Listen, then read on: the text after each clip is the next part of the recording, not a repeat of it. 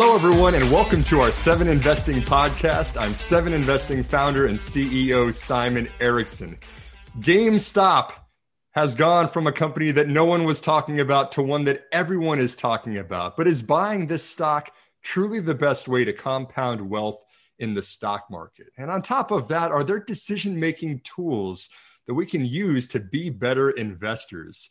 Well, to answer these questions, I'm very excited to be joined by Krzysztof Piekarski. He is a director and professor of rhetoric at the University of Texas. And joining me this morning from Austin, Texas, Krzysztof, thanks for joining the 7 Investing podcast.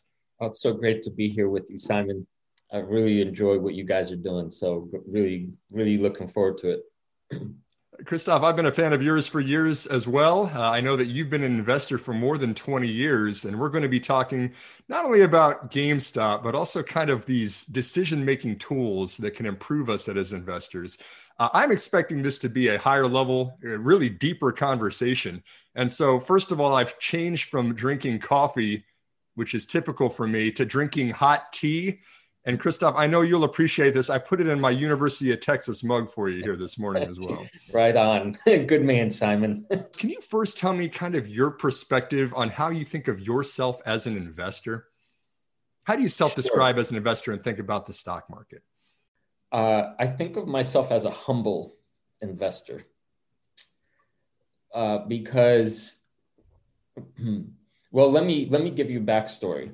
For whatever reason, call it genetic, I was never tempted by a kind of investing that is lottery based, meaning promises of the wildest riches beyond your imagination. So I never was fooled into buying lottery tickets or penny stocks or any of that hype. I don't know why. I'm just resistant to those kinds of exuberant fake claims. Maybe because I'm a professor of rhetoric, I could see through the sort of, false advertising front. So I never got into that. But for a long time, I thought, well, the opposite of that would be doing a whole bunch of analysis and really getting good at numbers and, crunching the facts and getting things exactly right. And I think for maybe the first, it was a long time, maybe not the first few years, but in the middle of my investing journey, that strategy of, I would call it mere analysis, proved more costly to me than anything I'd done before, which is counterintuitive to some extent. I think the reason was because I felt sometimes that I was so right about an investment because the numbers added up, because the product was the best, because, all the ways our capacity to be righteous, right? I was really taken by no, obviously I'm right about this. Everything, the numbers add up. And then when the stock market decides, goes the other way for what seemed to me like diabolical reasons that were, chalk it up to insanity or weird, whatever, it became maddening. And some of my greatest losses were the ones about which I was in a sense right about, in theory. And so that taught me, I think from then on, to try to have some kind of what I call, this is cliched, but balanced approach where obviously the analytical work has to be there. But if that's not enough, then what is this other thing that's needed? And that's when I drifted heavily into the behavioral side of things, the psychological side, the human side, the storytelling side, to counterbalance the analytical. And out of that, I think comes what I would call that sense of humility, that I invest with humility, meaning I may be right, I may not be right. If I'm right, great. If I'm not, I'm going to admit it very quickly with no sense of shame or no loss of, no damage to my identity, which then allows me to course correct and keep following the, good stories, the ones that are working. So I abandoned that sense of needing to be right. And I think, I know it might sound, here's the thing. I think if I hear myself saying that, it might sound fluffy to any investors getting in the game. Oh, here's a guy that just goes by some loosely defined code of humility. And yet I'm pretty sure this way of looking at investing has created more, higher returns for me than any other framework that I could think of. So let's get deeper into that then, because I know that, Krzysztof, you kind of started a lot of your investing in kind of the mid to late 90s. You saw obviously the dot-com crash in the early 2000s that changed a lot of people's conviction in the stock market. But it kind of feels like there's some echoes of that today, right? When people are trying to jump in and out of stocks so quickly. I've been seeing a lot of messages that people are just saying that investing is easy right now. It's almost frustrating for long-term investors to hear things like that, because it seems to suggest that you can just get in and out of stocks and make a lot of money without really considering those risks. You have mentioned that you really believe in character of investing, and you mentioned things like humility and patience. What do you think about what's going on in the market right now? And what could possibly we do as investors as a whole that might correct some of this behavior? Simon, I think this is actually normal human behavior. In the sense that humans in general, historically, go through phases and cycles. I think the internet makes it easier for us to see more clearly what cycle we're in, just because it's, we all now have these tools that allow us to magnify behavior on Twitter and social media. But go back to any, historical civilization, there's booms and there's busts. And human beings are wired pretty much the same today as we were wired in ancient Rome. So when things are going well, we get big heads. When things start going poorly, we get overly pessimistic and downtrodden. I don't think that's ever going to change. In general. What can change, or I think what we can tend to in the moment, is identifying explicitly for ourselves, oh, this is a phase that we as humans collectively are in that seems to be getting overly exuberant, overly enthusiastic, overly, dare I say, greedy. And being aware of that's the phase we're in now, and then saying, okay, well, that's an important piece of data, isn't it? That is the service, I think, Seven Investing can provide for a lot of people. Not to shame, in other words, not to shame the people who are being kind of taken over by this mindset,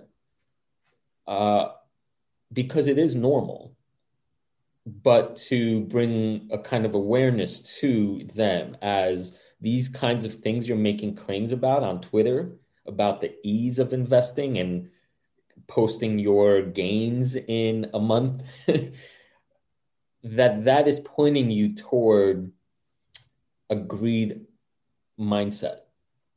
And then you have to realize that historically that always ends badly. Yeah.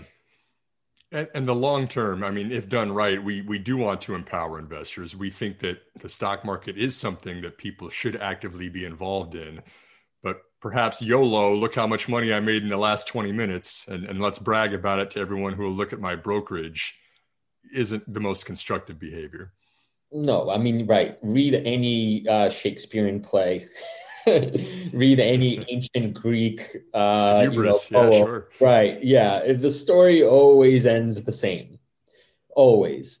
And I like thinking of investing sort of as a two-part thing. It's like you got to do the initial investing part, analytical part well enough to get yourself gains. And then you got to do the behavioral stuff to keep them. Right. Right. I mean, like it's no good to have at one point had $1 million in digital gains to wake up 3 days later for all of that to have disappeared because you didn't consider carefully enough the source of gains. How did those gains happen? Was it something a little more legitimate, or meaning, I mean, I don't know, legitimate seems like a good word, right? Like often, not always, right? Hard work and patience and these character things, we appreciate them because they are more grounded. There's a little more reality under them, like making real things with your hands.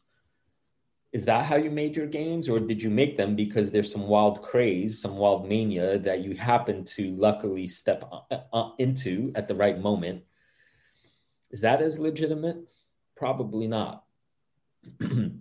Therefore, more care needs to be taken. I'm glad you framed it that way, of the analytical piece of this and then the behavioral piece of that, because we are definitely aligned in wanting to help people invest better. And Krzysztof, I should mention that since 7 Investing launched last March, we have only had one guest writer appear on our site. And that writer is you, who's written 2 articles now that we've featured directly on 7 Investing, because I think it's so important to take that next step and figure out, what do I do? How should I pull the trigger on this? I've got kind of these emotions about this. How do I control all this so that I'm making good long-term decisions? And so the two articles that you've written for the site, one was called Don't Panic, Why Don't Panic is Not Necessarily Great Advice, which is very interesting. And then the other is about the importance of patience. And without oversimplifying these, Krzysztof, because I'd encourage everybody to read through each of those articles, which we'll post to this podcast, the links for them. But there's kind of some consistent themes that you have. One is that I think that a lot of people are trying to oversimplify these managers in our minds that are either telling us, you've got to buy this stock, get in right now, or you're going to miss this opportunity, or the complete opposite of just completely stay calm, don't do anything, just let it ride. But in reality, perhaps there's some kind of middle ground between the two of those, that you should be listening to both sides of the spectrum. Can you explain a little bit more about your first article and what that means, Krzysztof? Sure. Yeah. This is, I think many of my responses are born from my experience as a Zen practitioner, which now has sort of been a guiding framework for me for, I want to say, 12 years. And that's what I wrote my dissertation about. So a lot of these ideas stem from that particular curious source. In the Zen framework, I teach, and I also teach a class at UT called the Non-Argumentative Rhetoric of Zen. I'll be there. I'm going to audit that one next time I'm in Austin. You're in. It's a life-changing course for many students that take it, because there's a pop culture view, I think, of Zen that basically makes people think it's about chilling out, relaxing, right? Not being swept up by some emotion. In one way, it's not wrong. It's just so overly reductive that it is kind of wrong. Because what you end up seeing is, if you ever encounter a legit Zen master, and there's not that many of them roaming the earth, so good luck trying to find one. But if you do, you'll notice that they do exude this remarkable sense of ease and calm. But what makes them legit and genuine is that sense of ease and calm is not fake. And it's not because they are dismissing or keeping things out of view. In theory, if your house is on fire and you step outside and you just look the other way, in theory, you could stay calm, right? You could pretend that your house is not on fire, right? And that's kind of what most people think Zen is about, a certain kind of pretending that things aren't as bad as they are, or the house is on fire when it is. What Zen principles ask us to do instead is to actually notice inside your mind-body complex, all the things that are arising. In an investing sense, that includes like the part of you that's, say, greedy and wants more and is winning, right? What does that feel like? And then you also have probably another part inside of you that's really scared. That's like, oh my God, we've made so much money. We should sell immediately because it's already up 30%, right? We'd be foolish not to. What I wrote about in that first article, therefore, was to not fall into the trap of preferring or arbitrarily choosing one or the other part of you and acting from one or the other. Instead, it's that more middle ground awareness piece where you recognize you have both of them and you want to learn about what both wants. You want to kind of connect with the greedy one, and you want to understand, why does it want you to buy more, right? What is it seeking for you? Right. And it's legit, like it's a legit, it's not like a woo-woo imaginary thing. Like, ask anyone, they will tell you they hear like voices in their heads, right? There's like, and I'm not talking about like schizophrenic, like medically, like as a diagnosis of a biochemical imbalance. I'm talking about most normal people have different feelings, voices, right? So what happens when you turn toward the greedy one and figure out what it wants for you? Then get that data, and then equally have the capacity to turn toward the one that wants to panic. Why is it panicking? What's it trying to do for you? And you then, just by doing that, you realize that both of these parts are generally interested in your well-being. They want to help you. It's just, what's odd is that their strategies are exactly opposed to one another. So typically that means that these parts get into conflict with each other because this one wants more, this one wants less. And when you think about it that way, that's where that larger sense of anxiety comes up. That anxiety is the direct result of having two separate strategies fighting it out in your head. So to land the plane here, what I'm kind of writing about and advocating is a simple capacity to begin to notice. Just notice that this is kind of what's playing out inside of all of us. That step of just noticing is already like leagues ahead of what most people can do.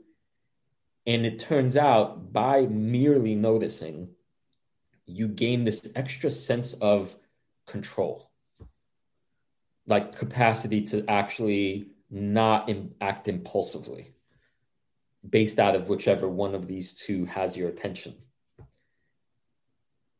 And like any good psych study shows us, right, people who don't act impulsively tend to get more marshmallows or It right? makes sense, Krzysztof. The long-term reward for being patient and listening to the inner voices and what they're telling you to do or not do I can see how that would make you so much more self-aware. The other article you wrote was the importance of patience, which you were calling forbearance in your article that you wrote. And I thought it was very interesting. One of the things that you had mentioned in that article was that patience is not passive.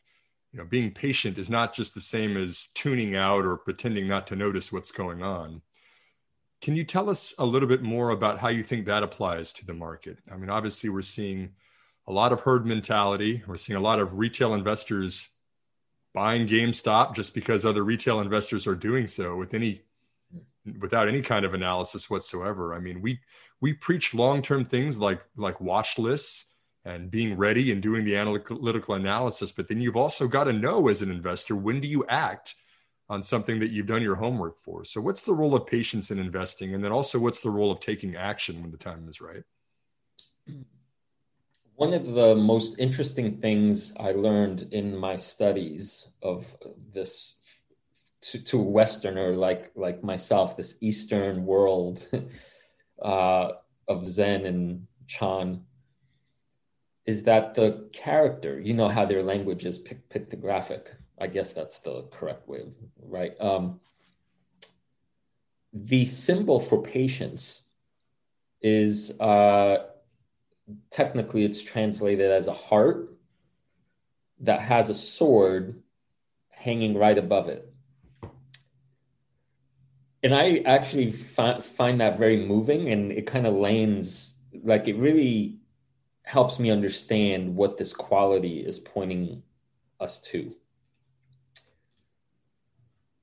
In other words, like, what does it mean to have a heart that's open with a sword, meaning, you know, a symbol of danger, hovering above it? Like, what do you have to do to keep that heart open? And this concept of forbearance, to me, points directly to needing, as an investor, set of principles that to be successful at this game, you have to kind of have a game plan, right, ahead of time. A set of, I'm not sure if it's a code exactly, right, but a system, some sort of system that you've thought about, you learned about, you kind of forged in the fire over the years, right, as you gained experience, and you come up with these principles that you believe work. You may or may not be right about them, right? But that's what experience and kind of being able to change over time helps you do. You can always adjust, right? But you start out with some set of principles. This concept of forbearance, therefore, points you to the notion that principles are all fine and good when things are easy. But when things get hard, is the first thing you do is toss your principles out the window? If you do, they're not really your guiding principles, are they? Right. They're a theory, you know, they're kind of like theoretical things that would be nice if only you could, but then you realize, oh, I'm not really living from them. Forbearance, I think, is that capacity that you can cultivate over time to live from your principles. And when things get challenging and weird, like in the current GameStop saga, that's, I think, a perfect example of a ready-made situation that gets to test you and gets to try your principles. And when the GameStop saga started unfolding, did you get suckered into the buying frenzy? Did you panic? And like, what is it that happened?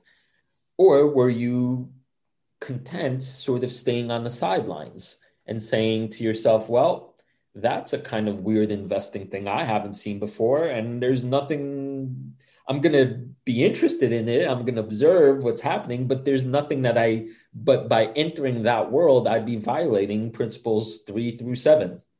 So I'm going to have enough forbearance to stay out of it and just observe.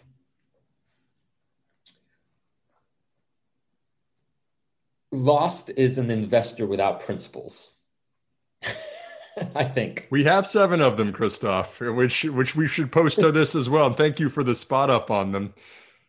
There was one other thing in this article that really caught my attention that I thought was quite insightful.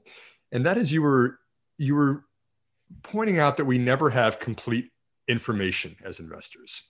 And I think that this is kind of another one of those emotional anchors of we say, oh, I'm really interested in this company. Maybe I'll buy it, but there's something that just kind of holds us back from actually hitting the buy button, from actually taking a position. Maybe it's, maybe I just haven't done enough research, or maybe it's too expensive of a value, whatever it is. We never get complete information as investors. We can't know everything. What types of companies do you invest in? And what generally prompts the moment of action for you to purchase a new investment? Mm-hmm. Great question. I've got plenty of hot tea if you need to take a minute. Yeah. Well, I'll confess to you that I also, since a fairly young age, I was hit pretty hard by the poker bug. That I became fascinated with. I guess I've always been fascinated with human behavior and how people tell stories to one another. And poker is this game that Texas Hold'em, especially, that relies on, its structure is incomplete information. And then on the highest levels, you're not really playing the cards, you're playing the other people. And so I've more than dabbled in this world. And, you learn, for example, that sometimes 6% of the time, you might look down at your hand and see aces. Well, aces are a funny thing because aces are the best hand that you could be dealt. So you're, about approximately 82% favorite to win. And 82% is a pretty high percentage, right? So many people then get all excited about their aces, and most of the time they do well.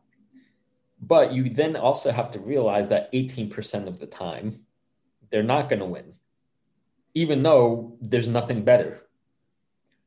Statistically, 18% is still pretty high. Right?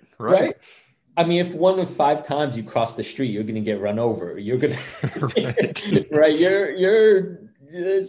It's not as simple as it seems, right? So given this framework that even in the best of times, there's no such thing as a sure thing when we're dealing with incomplete information, I think over time I've let go of needing to be right, or, I got rid of that perfectionist part of me. I got him to relax. I have these conversations in this parts way, saying, I know you want the best for us, and I know you want 100% accuracy. And I know why you would want that, because it's safer, because of course we want to invest in things that are 100% given. And that's actually not how the world works. So thank you for sharing with me your concern about the need for accuracy, but in this case, we don't have it, so we're going to have to proceed anyway. And so once I kind of negotiate in me the reality of the world, I tend to lead with companies that, this sounds cliched and hokey, but it's true, feel good to me. And so that's kind of a 2-part thing itself. When I say feel good to me, one, on an almost literal level, because I'm deeply concerned about ethics and morality and the impact that my actions have on others and that some companies' actions have on others, I simply won't invest in the company. I don't care how good their numbers are, if I think they are doing explicit harm, like knowingly. So I just don't touch any of that. Like, the world is complex enough. or troubled enough. I don't need to participate in any way in that kind of thing. So therefore, if there's a company that I actually believe in the mission, or I actually think they're helping, solve an important human problem, I get excited. That's what I mean by feel good in one way. But the other way is like by feel good, I then do the analytical piece of it. And, increasing revenue growth or accelerating revenue growth in a huge open market feels good, right? So I examine the business model, right? The business model and the numbers, so that I make sure I'm not telling myself a story that's not backed up by evidence. And that to me feels good when I could sleep well at night, right? When the balance sheet lines up. When I combine those, and there's a company that I feel good about regarding its mission, I feel good about the business model and the numbers. I then talk to my, that inner perfectionist, and I say, well, we might get this wrong, but the principles tell me it's worth enough consideration to try out.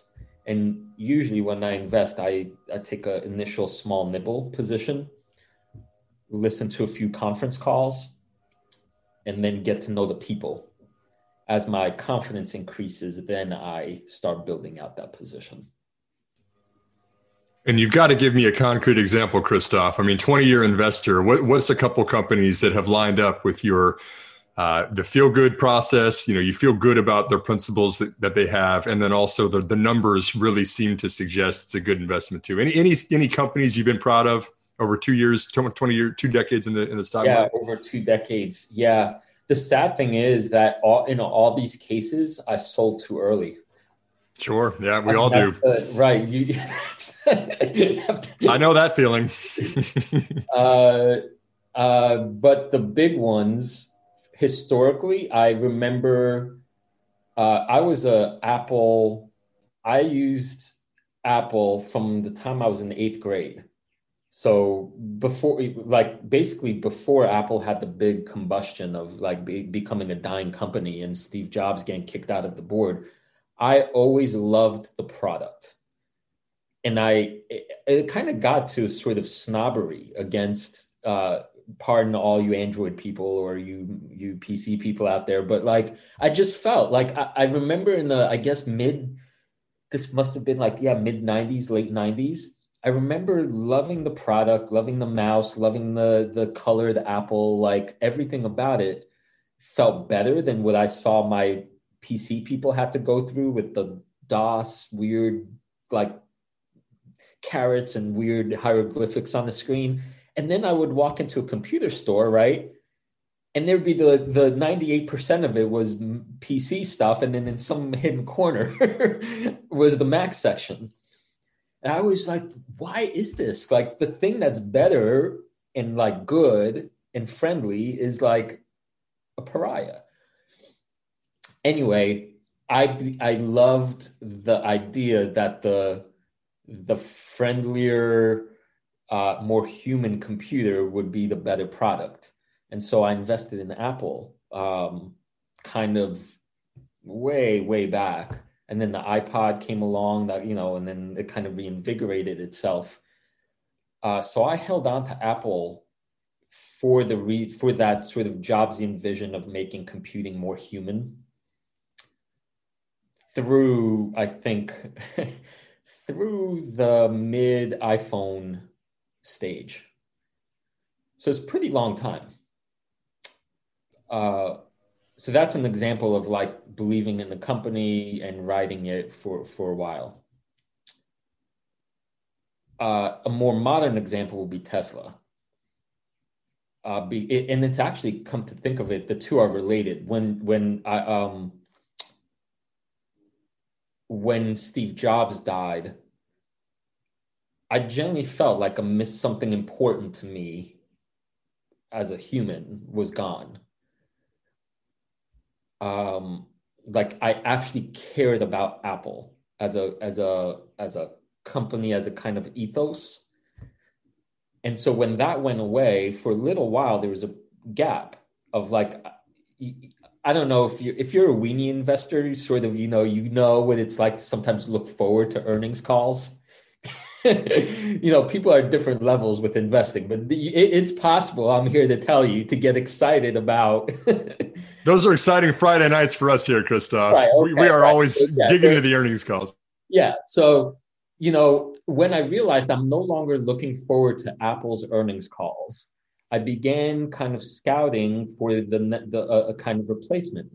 And that's when I discovered Tesla quite early, because I truly believed in the climate change issues, that they need to be solved. I thought Elon Musk had the same kind of brashness or kind of creative genius that Steve Jobs did. And so I hitched my wagon to that story very early on.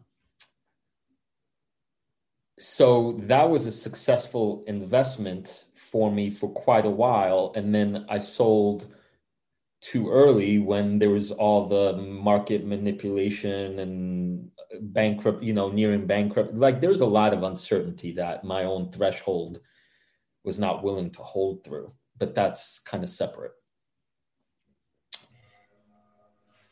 So one other topic I wanted to chat about, and I think there's some investing takeaway on this, but I want to extend your Texas Hold'em analysis of the poker playing to investing and talk about the incomplete information, but then also adding to positions over time. Because as you know, as a poker player, you don't have to go all in before you see the flop. You get more cards that you get to see over time. And just like in investing, you don't have to put a full position or put everything in right up front for a company. You can add to it over time. And I think one of the games we also play with ourselves as investors is valuation. We say a company is just too expensive, or I just don't know. It seems like it's too expensive for me to get into. But the stock market, of course, is always forward looking. It doesn't matter what the past history of the price of the company you're buying into is. Do you add to positions over time? And do those tend to be, do you have a more concentrated portfolio, or do you tend to spread bets over a bunch of different companies that you think share the principles that you're interested in, and then kind of let the winners rise to the top? Great question. My portfolio is a kind of chimera. It's it has a very different front from a very different back. Most of my allocation is in a few companies.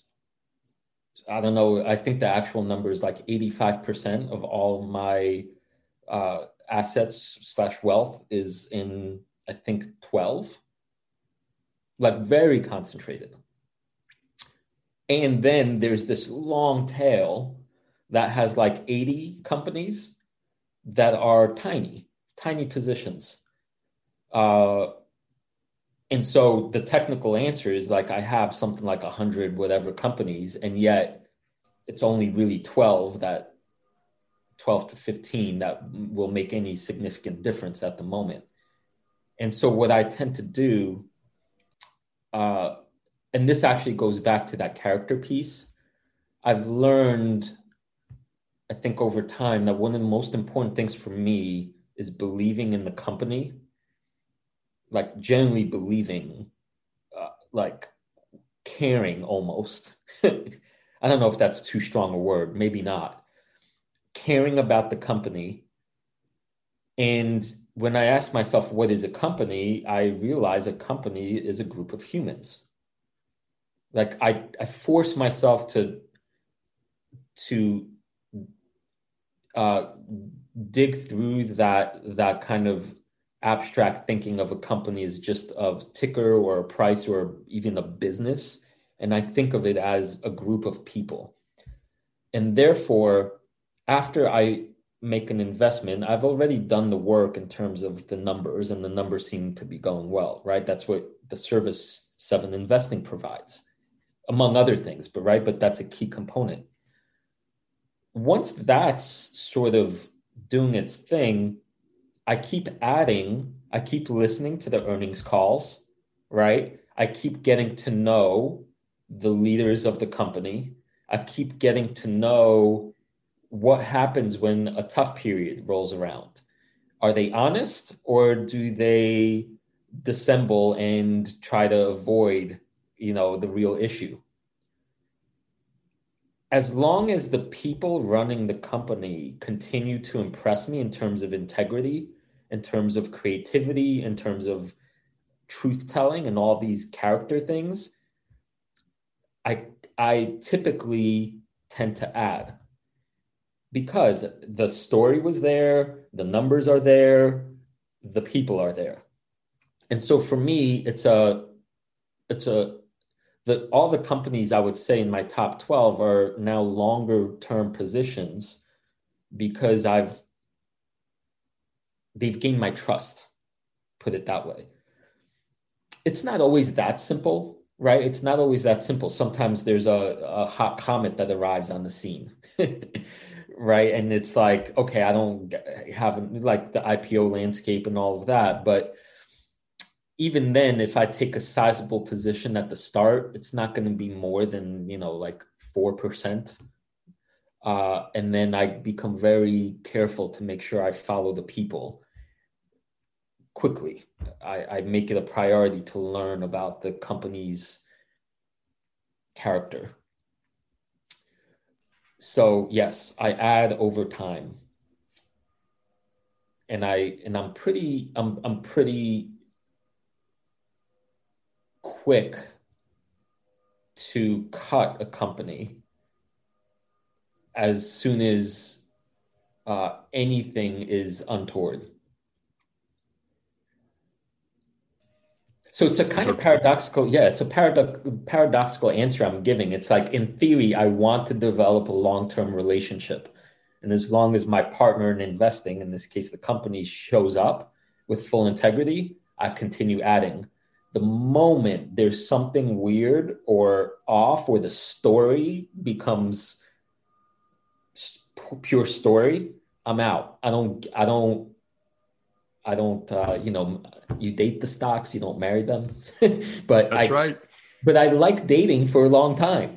Well, stick to the principles and have conviction, I think, are the takeaways from that one. One last question for you, Krzysztof. A lot of people who might be listening to this podcast might be new to investing, and they are jumping in at a very interesting time right now. It's been an interesting year for investors out there. There's so much good advice from this entire podcast for people to learn from you, but if you were speaking to a brand new investor that's just now buying their first stock, what would be one piece of advice you'd give to them? Yeah, great question, Simon. I think this might take us full circle. My strategy is one of humility. So for you new investors, when you're hearing these hot stock tips, when you're seeing GameStop soaring, you have the herds downloading Robinhood and all of this, that's telling you that greed is now operating. Remember, greed does not end well for often. There's a reason for that. And so if you can remember to invest with humility and patience, basically these two virtues that we've been talking about, then you'll realize there's no rush. You don't have to rush to buy all the things with all of your money. You could test it out, right? Buy a tenth of what you can afford. See how it starts playing out. If it goes bust, you'll be happy. You only had a tenth. If it does great, okay, well, if it does really great, then you also made money, which is the point. So that kind of moderation, but the larger sense of humility to me is like, you invest with a self-awareness that, one, you're never going to be right all the time. Two, by the game structure, you can't be right all the time. It's just impossible. So if it's not about being right, then it's about just being careful. It's about being in control of, in dialogue, I would say, with these inner parts of you, so that the greedy one gets to have a say because you got to step up to the table, right? The greedy one is inviting you into the game. Good. It's helping you in that way. The fearful one is telling you to be cautious because it's dangerous, and it is. So you listen to that one too. And you kind of, when you get those parts dialoguing with each other, that is what I call integrity, meaning integrated. Your parts are integrated with one another. They're not in their separate corners. And if you can invest, then you follow the recommendations that 7 Investing offers, right? And you read the analysis, you begin to understand the idea behind this investment, if it makes sense to you, if you enjoy the company, meaning you like the idea of what it's doing in the world, then start out with a position that's reasonable, that you could afford to lose in philosophical technicality. Sleep well at night, and then when things unfold, add a little more patience, right? That kind of not patience as in like be an old Chinese Zen master on a mountain, right? But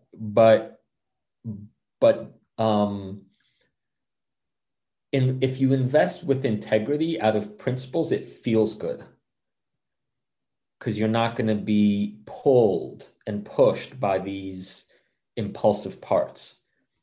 When it feels good to you, you're not going to make some of those behavioral mistakes that, from my mind, the most costly. I think those are great investing lessons about humility and patience and the integrity of investing. Again, Krzysztof Piekarski, he's a professor at the University of Texas. I consider a Zen master of investing. Krzysztof, man, a lot of fun. Thanks for joining me on the 7 Investing podcast here this morning. Oh, it's a pleasure speaking with you, Simon. You guys are doing such great work. I love your recommendations, and I love being able to contribute in what small ways I can. So really appreciate it. And we're going to give even more access to Krzysztof for people that want to get into this topic a little more. You've seen several of his articles on our site. Now we're having the podcast with him. We're going to find ways for our subscribers to interact, for those that might be interested in learning more about behavior and that side of investing. So, Chris, again, thanks for joining 7 Investing podcast here today. And for everyone listening, thank you for tuning in as well. We are here to empower you to invest in your future. We are 7 Investing.